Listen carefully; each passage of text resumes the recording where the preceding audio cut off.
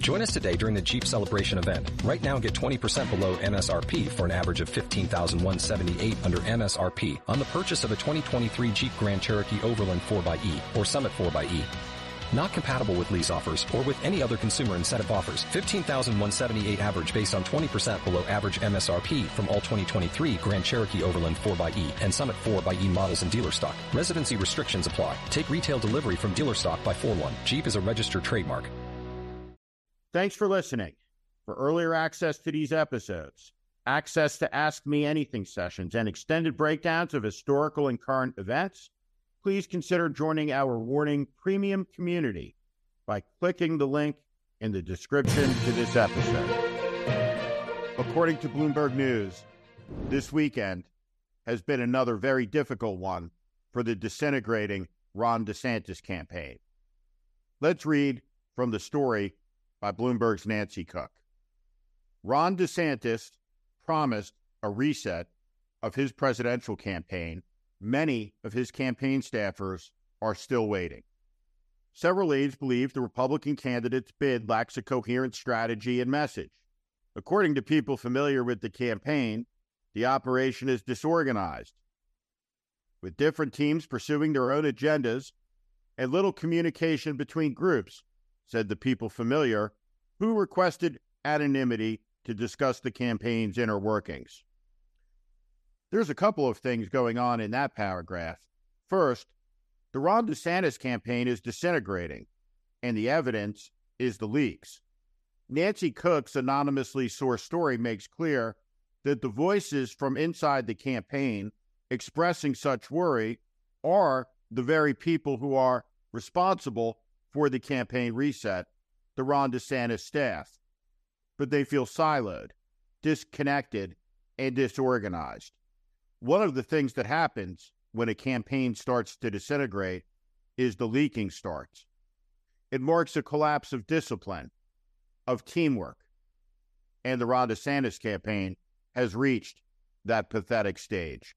It's important to remember, Ron DeSantis isn't running to be mayor of Tallahassee. Ron DeSantis is running to be president of the United States.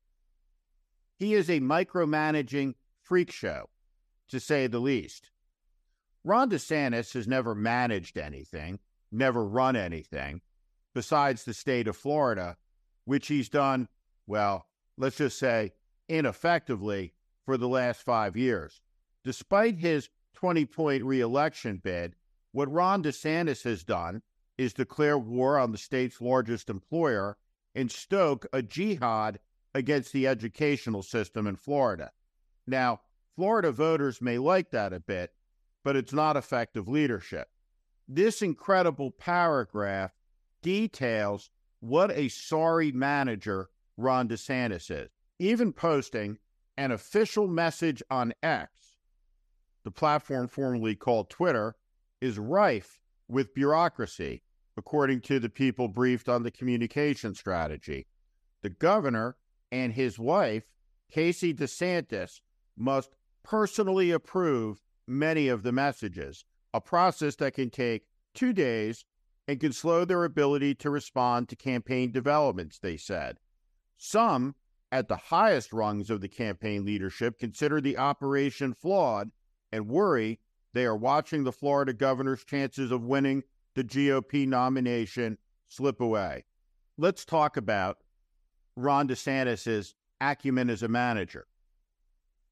He aspires to be the commander-in-chief of the American military, the head of state of the government of the United States, president. He runs an operation where it takes 2 days, to approve a tweet.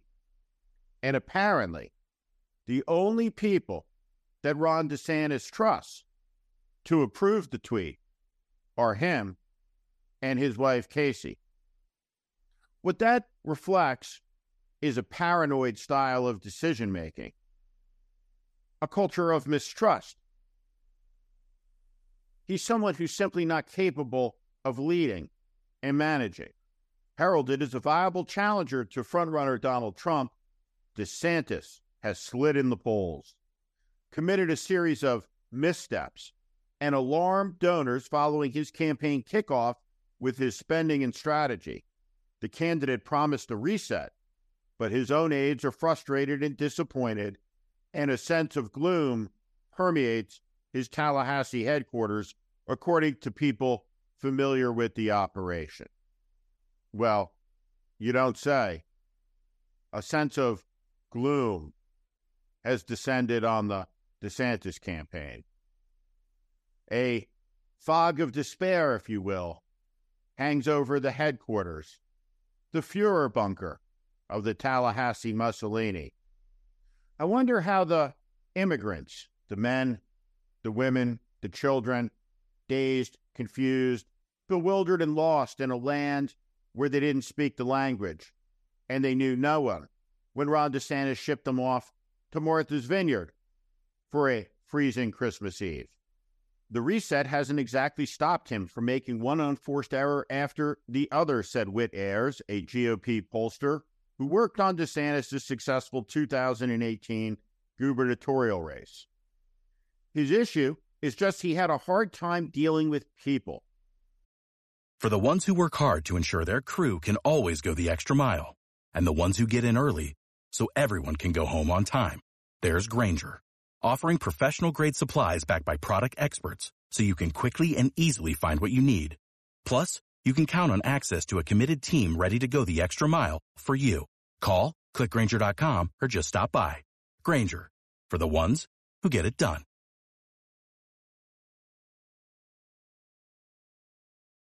Now, before continuing, isn't it important to be able to deal with people? Just as a general proposition, a human proposition. Now, if you want to lead the people, to be their president, to be the head of state, the commander-in-chief of a system where it is a government of the people, by the people, for the people, shouldn't the person who seeks to be in charge not disdain the people? Thank you for listening to my political commentary. If you like what you heard today, please also consider subscribing to The Warning, daily newsletter on Substack. Our democracy hangs in the balance. The 2024 presidential election is the most consequential in America's history. It's not hyperbole, it's a fact. That is why the mission of The Warning with Steve Schmidt is to help readers orient to the currents that are shaping our times and the unseen forces driving politics that are very rarely discussed on cable news. Please sign up at Steve Schmidt, SteveSchmidt.substack.com. Again, SteveSchmidt.substack.com, or at the link in the show notes section below. Thank you to each and every one of you for listening and watching. There is pressure to turn around the campaign before the first Republican debate on August 23rd in Milwaukee, or by September, when the governor and his wife think that most Americans will start paying attention to the presidential race, said a fundraiser who attended a recent DeSantis retreat for donors in Park City, Utah. Now, Park City, Utah is my hometown, and the DeSantis campaign, which is broke, decided to host their comeback meeting at the $1,000 a night Stein Erikson Lodge. What a wise expenditure of the donors' money, and a perfect setup for Nancy Cook's next paragraph. DeSantis fired 1/3 of his campaign staff, focused his travel to early voting states, and started holding more intimate events and interacting more with mainstream media. But it is not clear to supporters or campaign officials if the reset has been sweeping enough. I'm going to be the one to break the bad news to you. The reset is not working, and the reset will not work. The gloom and the despair, embrace it. Because the sooner you do, the sooner the DeSantis campaign will be over. And that's a good thing for America. When you're losing a campaign, the whining and the complaining and the poor me always comes. And that was before the Republican Party became a great cult of victimization. Let's listen to Hal Lambert, a DeSantis donor. He seems particularly delusional. I think the reset is going great. He's getting out in front of the media a whole lot more and rolling out more policy proposals in the near future, said Hal Lambert, a donor and Texas finance executives. Some campaign officials want the reboot to go further. Donors and allies are urging the governor to stop talking so extensively about his record in Florida and culture war fights and broaden his message to appeal to the concerns of voters in places like Iowa. Quite a revelation there. You don't have to be a political genius to figure it out. If you live, let's say, in Iowa or North Carolina or New Hampshire, you really don't want to hear somebody give an hour speech about Florida because you don't live there and you don't give a shit. And that's a big part of Ron DeSantis' problem because he talks incessantly about things that no one cares about. And he's very strange on top of it. But besides talking about things that they don't care about, he also has decided to provoke them and antagonize them with a culture war that he's decided to launch against all of America's culture. And you know what? No one likes it. Not even the MAGA voters. Robert Bigelow, the biggest individual donor to the pro-DeSantis Never Back Down Super PAC, told Reuters Friday he won't give any more money. He's given $20 million so far, unless the governor attracts new major backers and adopts a more moderate approach. Supporters know the first debate will be a critical moment for DeSantis to introduce himself to Americans who are not familiar with him, several donors said, and they are eager to see how he stacks up. The American people do know Ron DeSantis. They've gotten to know him. And they don't like him at all. And for good reason. Ron DeSantis' campaign is collapsing. It's all but over.